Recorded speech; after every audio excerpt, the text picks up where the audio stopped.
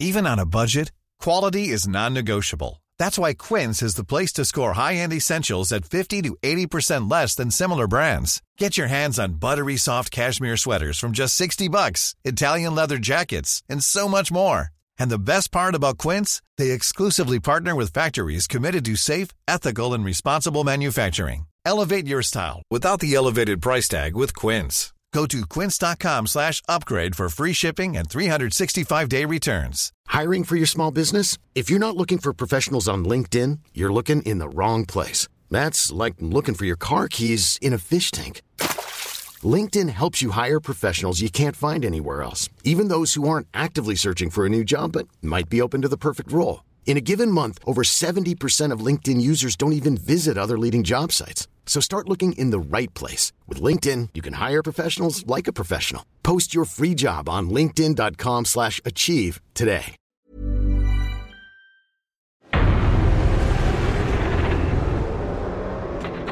Welcome to Full Throttle. We're in the commentary box here at Magny-Cours in central France, and we've just gone off air after what has been, I think it's fair to say, pretty exciting and definitely a very historic weekend of World Superbikes. It's Freddie Spencer here, it's Greg Haynes here as well. Where do we start, Freddie? Well, we have to start, don't we, with Jonathan Rea. Four of a kind, as they say. Yeah, when you do something as dramatic as what Jonathan has done, and dramatic, I mean, in the hit racing history, and you witness it, you obviously start reflecting on the job that person has done and the way they've gone about it. And we've talked about winning 4 in a row. No rider's done that. Of course, others have. Carl Fogarty did win 4 championships, but not 4 in a row. And then, of course, the fact of the most podiums this weekend, and again, just the way he executes. And Jonathan, his professionalism, his race strategy. I believe, as we talked about in the show, that everything has not gone perfect for Jonathan. You know, he started off and then on the Honda, and he won some races, but was maybe wanting to get into MotoGP, and made some of those things, that didn't happen. And then he went to Kawasaki, and he started really laying the groundwork for it to make his mark on history. And he's taken advantage of every opportunity that he's been given, and like I said, I think he's just done a great job. He represents World Superbike very well, and now he's won 4. There's no reason he can't win 5. We know he's got a 2-year deal in the work, or with Kawasaki, at least 2 more years, and it's going to be interesting to see. He's done 100 races now with Kawasaki. Today was his 100th race. Yesterday, his 99th. He's won 53 of that. So even I know that's 53%. He's only 2 away from Carl Fogarty's record of 55 with Ducati, one rider with one manufacturer. Obviously, Freddie, you had tremendous amounts of success with Honda in Grand Prix racing. What does it feel like when you are so closely knit with your crew chief? Obviously, it was Irv Kanemoto for you, Perariba for Jonathan Rea. It must be such a lovely feeling. It is. It's a feeling of contentment, really. As racers, I've gotten asked so many times, what is it that you feel most when you stand on that podium? And many times it's relief, that you finally got there, you got that win, everything you did paid off.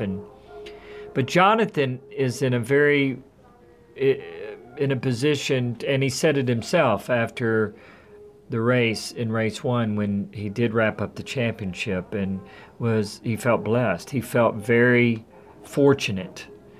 And that is a great feeling, really, where he knows the team he has around, the people that have contributed to his success, from his team, his crew chief, and mechanics, Kawasaki, and of course his family, that have given him the support both in emotional and in presence to be able to give him the opportunity to fulfill his place and that purpose. And that's, you're right, that feeling of contentment that he's feeling of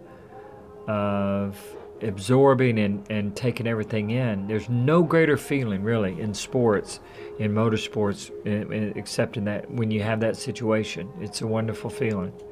his book launch coming out as well this Thursday. Steve Parish, I know, is presenting an event at the RAC building in London.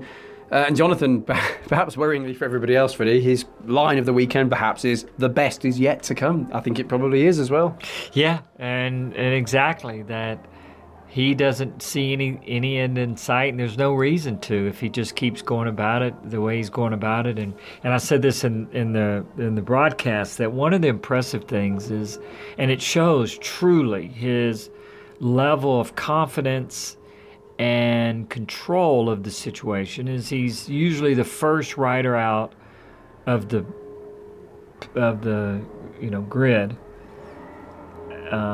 at the start of every practice at a pit road, and he doesn't even look back. It doesn't matter who's behind him. He just knows the pace that he can run. He's only concerned about that, and it really puts himself in a position. It's not an arrogance. It's just a belief that he has, that he's not worried about someone figuring out what he's doing. And he just goes out and gets the job done. And that's, like I said, that's a wonderful position to be in, and certainly one that he wants to continue on. And you don't see any reason why it won't, unless, which is what we talked about, that the other manufacturers certainly have got to step up. And we'll have to see with the Ducati and the V4 and the new BMW that's coming out, but it's going to be tough for everyone. We would normally introduce a big introduction now for Rider of the Weekend, but there's no need for me to do that, is there, this week? Yeah, it's obviously it's Jonathan Rea. I mean, and it's not a one weekend award. That is, I picked him. I was laughing. Remember, I was telling you earlier that I debated about on race 2 at Portugal whether it was Chaz Davies, maybe just because of what he had done the whole weekend.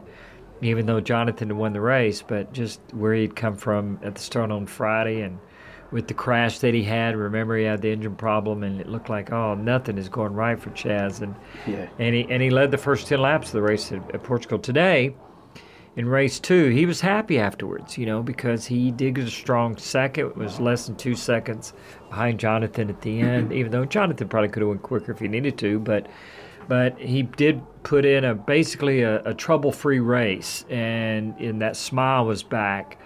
And so that sets up good for him going into the last 2 weekends. But certainly Jonathan Rea is the rider of the weekend. Well, Charlie Hiscott, our pit reporter, has been busy as always. Of course, he's been chatting with some of the people who make Jonathan Rea tick, and they can tell us what makes Jonathan Rea tick. Some of the people close to him. Let's listen in then. From a selection of people now: Claire, Jonathan Rea's mum, his wife Tash, his best mate, a truck driver, a general right-hand man, Kevin Havenhand, such a nice man as well is Kev. And of course the man himself, we can't forget, can we, Jonathan Rea. Jonathan, you did it. Incredible. No words really, just I wanted to make the race mine from the start, and we worked so hard all weekend on on pace, 1 lap pace. And fair play to Tom. That lap in qualifying was incredible. It just took the edge off our weekend a little bit. But I've nothing, no words. Just kid with a dream from Northern Ireland, and I never stopped believing in myself. And finally, I got here.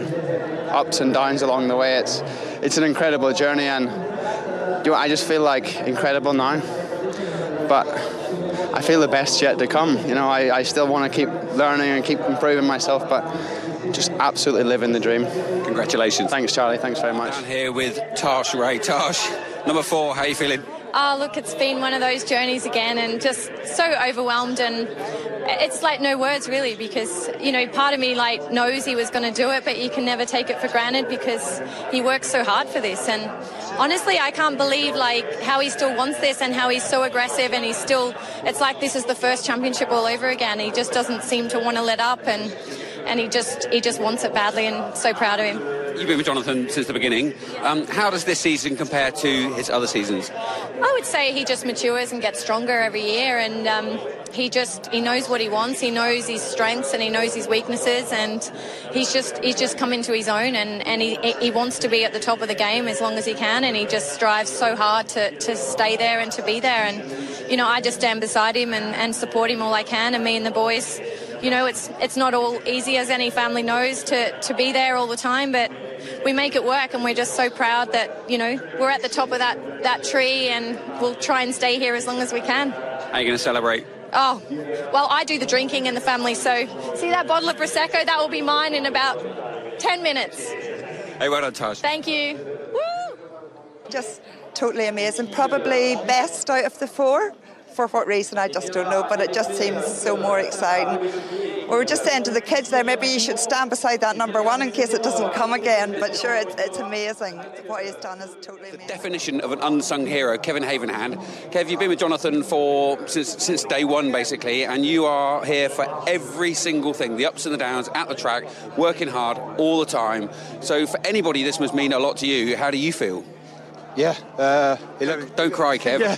I've just been told to take my glasses off by you, and I said I don't want to because I start crying. So, but yeah, 11 years. Met him in BSB when he was Keane Ari's teammate, and second behind Andrew Pitt in 2008. And I guess everybody watching at home knows the rest of the story.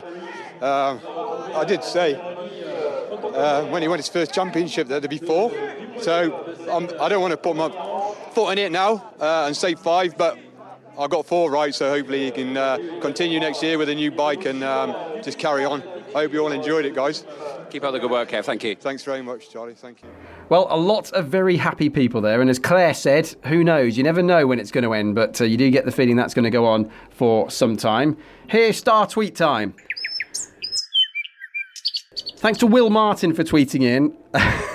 This is a good one. Thanks, Will. This is very true, actually. I love how Greg and Freddie are chatting away about stray dogs and nearly missed Jonathan Rea crossing the line for yet another race win and double. Yes, that's very true, actually. Sorry about that. But we were talking about something that could potentially, Freddie, be a problem in Argentina in 2 weeks' time for the new races. Yeah, and plus Jonathan we knew he had the race won, you know, and he did that yesterday. But yeah, we were talking about the possibility of something that is not something you would normally see at a race weekend, stray dogs.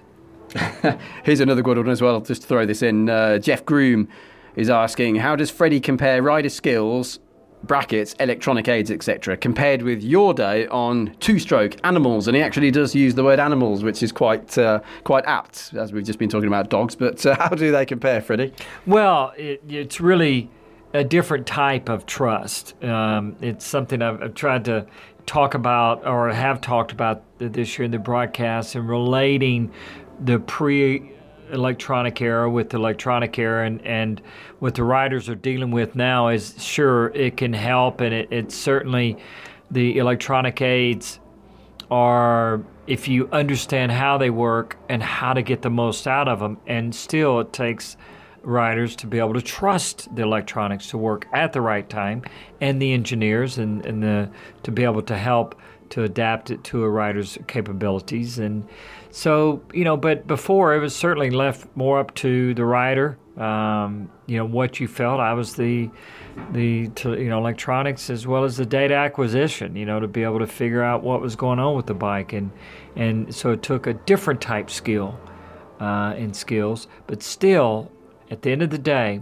the best riders in the non-electronic era or in the electronic era are the ones that can adapt to the conditions, can adapt to what the motorcycle gives you, how the motorcycle works, and how you interact with the bike, and to be able to get the most out of it and consistently to be able to do it. And that's something that great riders like Jonathan Rea is able to do, is figure out, like he did today with Chaz Davis. He couldn't make the pass in 5.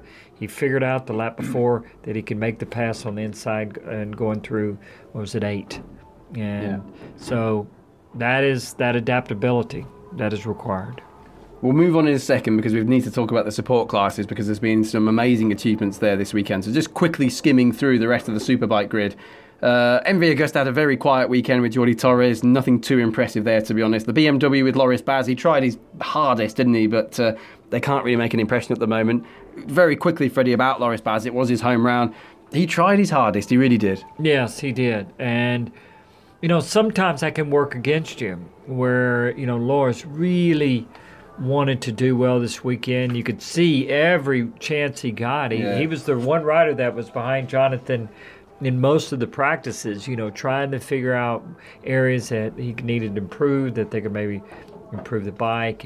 And but it just didn't go his way in the race. And you know, that's where a lot of the riders, most riders that are trying to compete with Jonathan, they are forced into making mistakes, you know, trying too hard in areas that they shouldn't. And in fact, that's what happened to Loris. We saw in one of the sessions that he was behind Jonathan this morning, but he was, remember, in the practice session in the warm-up, and he crashed. And so, like I said, I like Loris a lot, and it certainly would have been great to have a better showing for him and in front of his home crowd.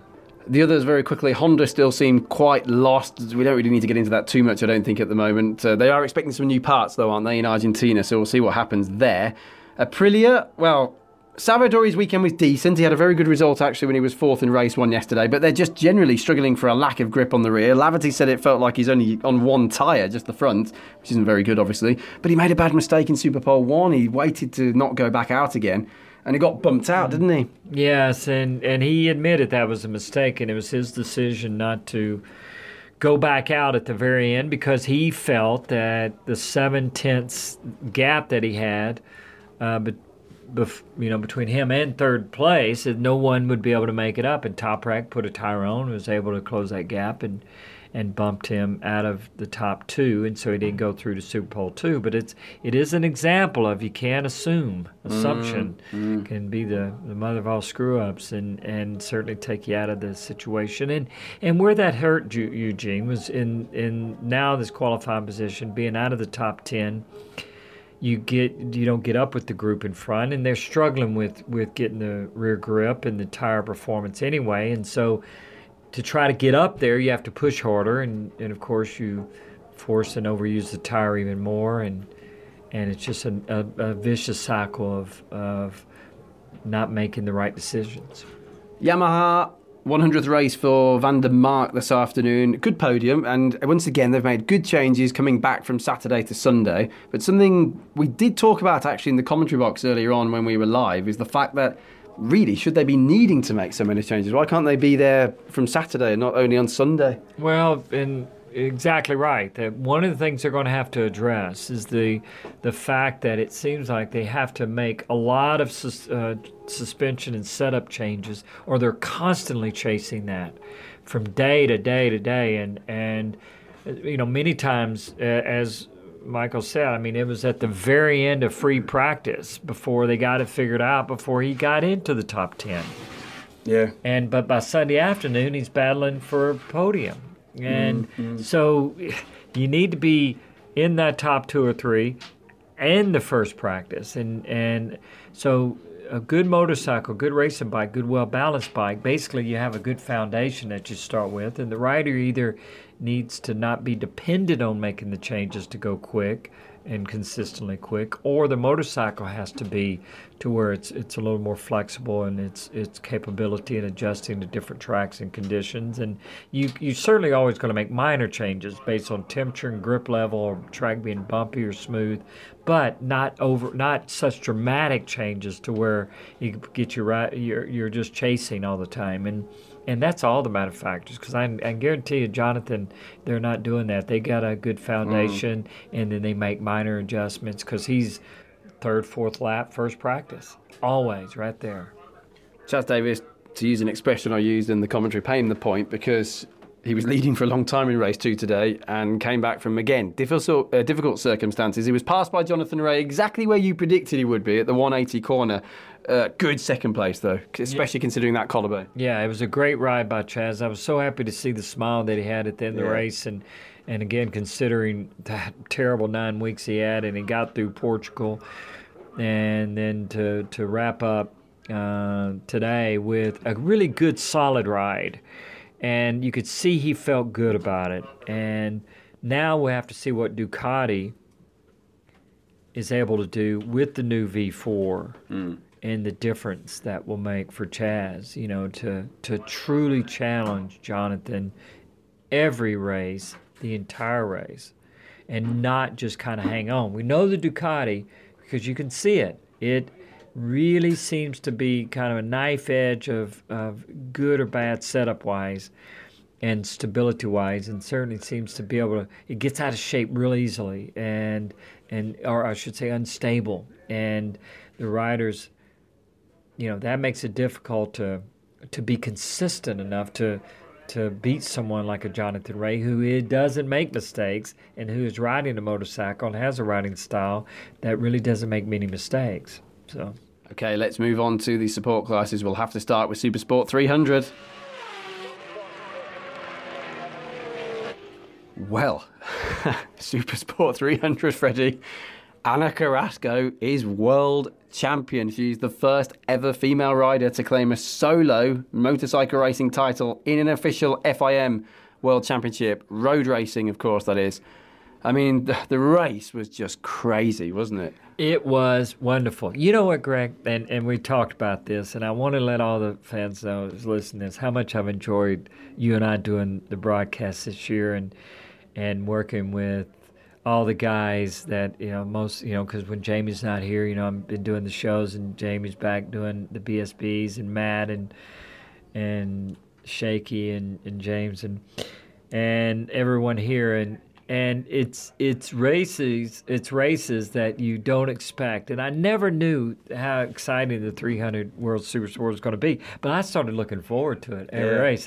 And coming in today, to be calling a race where truly history is made, something that years from now people will remember, that I was there and I saw Ana Carrasco win the first world championship as a female rider and as we said, a solo, but the motorcycle road racing world championship, not a sidecar, but a motorcycle, and that was that. And going into the race, I was really concerned for her, in fact, nervous, because she, one of the things she said in a quote is that, the men are late on brakes, but they make dangerous moves, and that hesitancy that I started seeing a couple of races ago that she had, where you could see once you get in a crowd and almost protecting that lead, I was afraid was going to be her downfall, because especially after we saw in the Super Pole one where she didn't get through and was in 20th, qualified, 25th, right, 25th. And you could almost see in that last lap in Super Pole 1 where she basically didn't even pass the riders in front of her. She didn't try to, really get by him. And I'm saying she's got to break that cycle. She's got to trust, and we got into the race and we got, with 3 laps to go, and her crew put on her board that she was in P19, but she needed to be in P10 or better because Perez and Daru was up front. If they won the race or got in the top 2, she would be in trouble. And Daru dropped out. Perez looked like he was going to get first or second pretty easily. Then Ana was out of the top 15 going into the last lap. And then when Perez took the lead, I thought it's over for her, because she's definitely out of the top 10. And then the last 2 corners, she made up 2 spots, and Perez got passed by Valley in the last car, going into the last section. And what a dramatic scene that was, and to win by 1 point. It was just like meant to be, and she didn't even know it. Remember, we were talking about, she was so let down, so emotional, the drain of leading this, the responsibility that she had to feel on her shoulders, even though she wanted to just enjoy it, but knowing that she was going to do something that truly was making history. And then when she finally realized it, just the emotion. And so it was, like I said, it was great to be a part of the broadcast for that, and great to be here at Magny Cours to see history made. You have to feel for Scott Daru. His bike broke. He had a problem with the shifter by the looks of things, didn't he? Second race out of 3 that he's had a problem like that. Unbelievable. Luca Grunwald did all he could. He was coming from 14th, but he did need to win the race. It was a very long shot. And Mika Perez, he was in tears, wasn't he? Understandably. He did everything he needed to do, yeah. Even though Valle had passed him, and by the way, Danny Valle, what a great new winner. Right. 19 yesterday on Saturday. Winning his first race. Tremendous for him. Absolutely. And he said afterwards, but you're right. Perez... He must have thought second was enough. Exactly. And Carrasco, just when she needed to.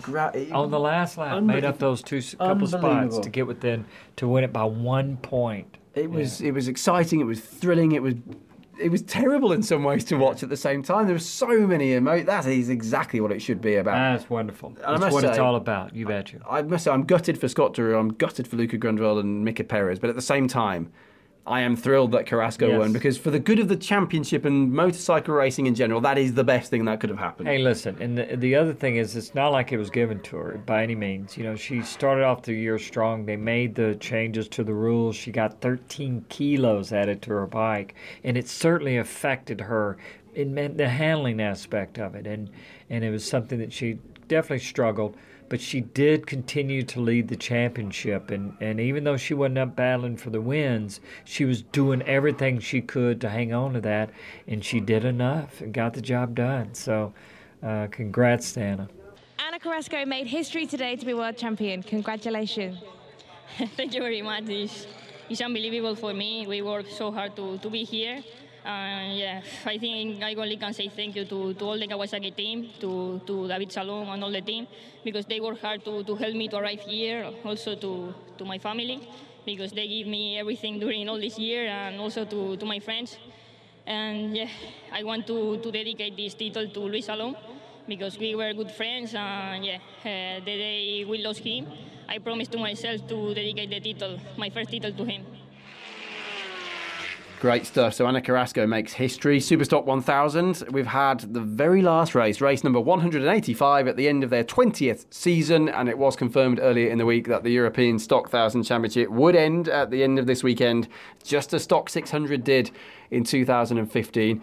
Looking ahead to the future, we'll talk more about this over the off-season in the podcast, but there might be 3 Superbike races next year, maybe 2 300s, 2 600s, but Marcus Reiterberger, Freddie, he's done it, and that was a nail-biting race as well. It was one of the best races we had this weekend, and just the battles going on within the battles, because, you know, it set up perfectly, being the last ever Superstock Championship round.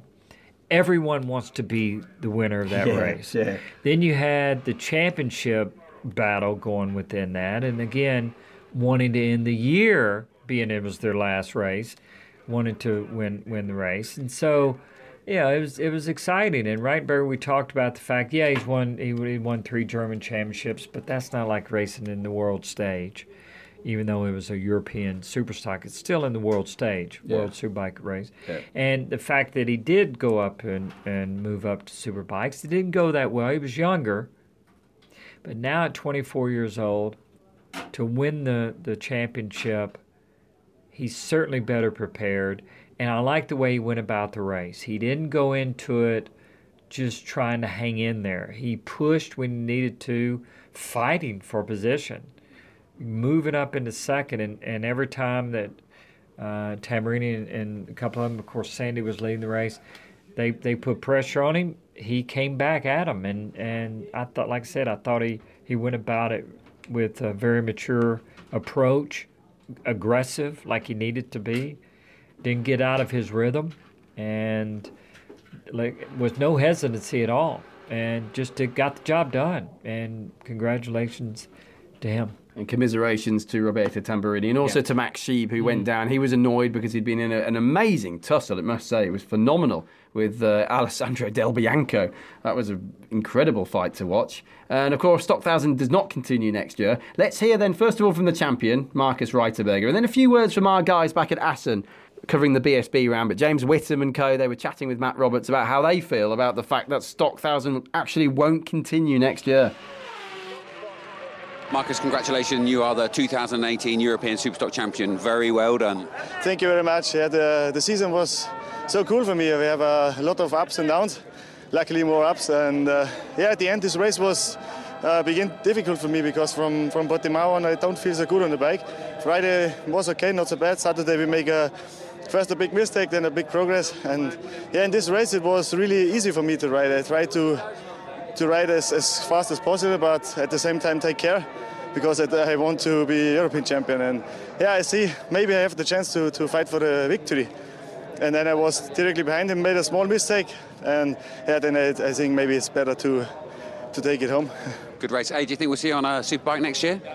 Yeah, we try to find a place. And the moment we are speaking a lot with some teams, and we are still waiting for BMW. And I just want to say thank you to all the team, to all the guys behind me, and all the sponsors. And this is a really good feeling for all. Yeah, you're a really popular winner. Well done, Marcus. Thank you very much. Everybody deserves it in our team. I'm so lucky and no words more. I know that you're quite disappointed to see this championship go. Danny Carrera says it's because the manufacturers weren't interested in continuing it, but does that matter with a super stock? That's what it is. It's completely mad.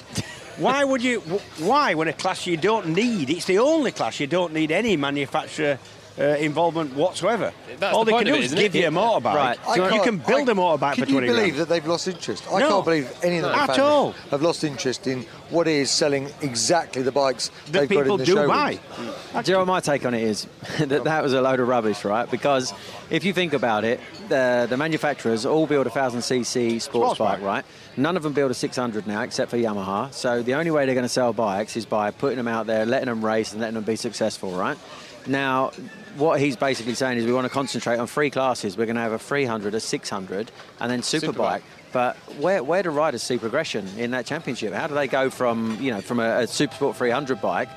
Where's the route to Superbike now? Because you've kind of cut out the 3/4 step, you know? I mean, they must have a master plan here, but there's got to be another class that sort of comes in. But where is it? What is that class? A one-make series? Or is it going to be the fact that they're going to dumb down Superbike and make it too much like Superstock was? Maybe. I mean, that's obviously got to be it, but that's cheap, cheapening the rules, making the bikes cheaper to build so you can get more people on the grid. That's, we've done a similar thing here in BSB and it's worked fantastically well.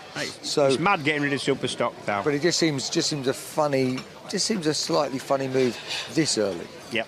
And what's the advantage of not having it? Maybe organisationally, I suppose logistically, with the size of the paddock, things like that? I don't know. I mean, obviously you're going to need a bit more room in the paddock, but they've got room. They've got a big circuits with big paddocks. He was alluding to the fact that there wasn't a lot of people on the grids, but it's the easiest class to build a bike for. Can we summarise that by saying that you three are not satisfied with that explanation?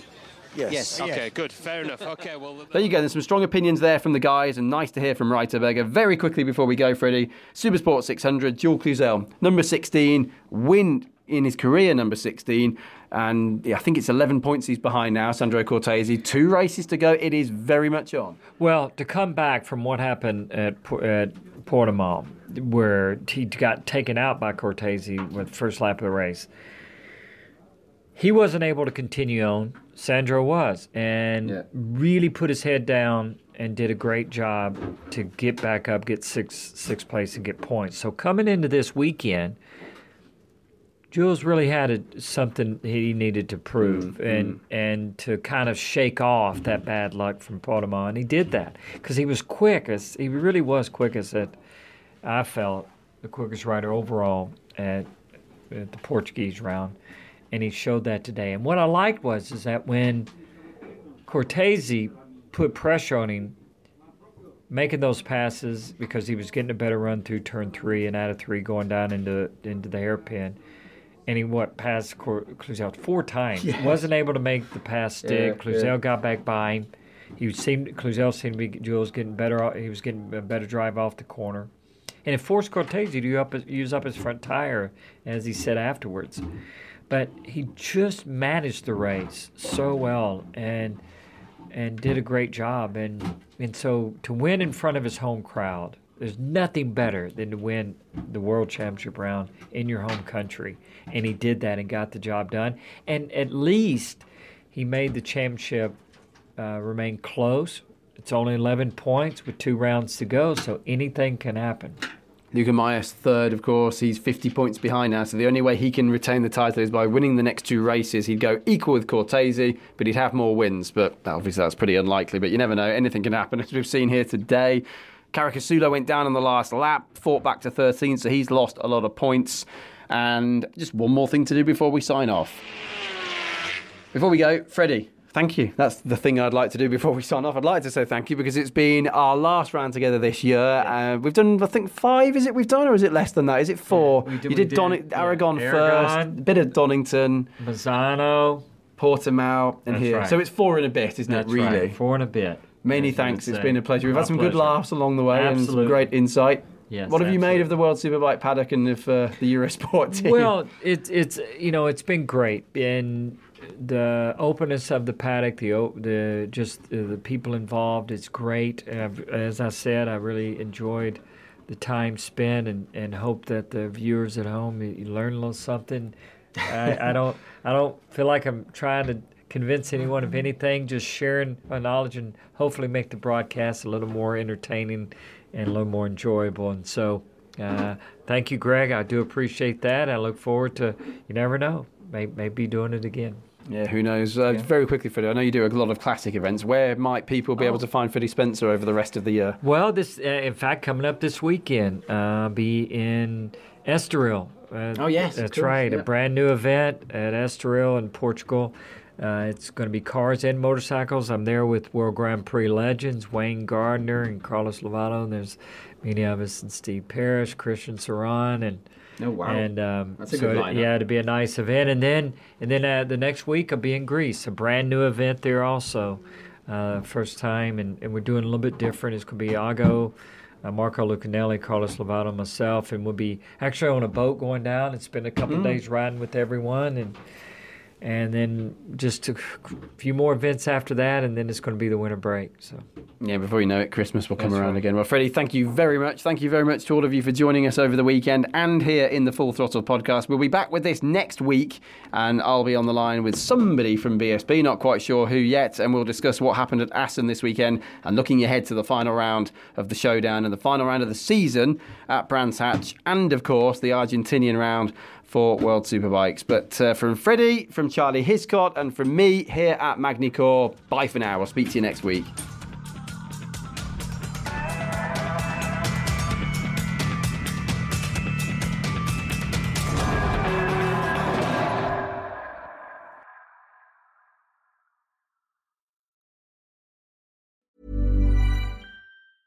Hey, it's Danny Pellegrino from Everything Iconic.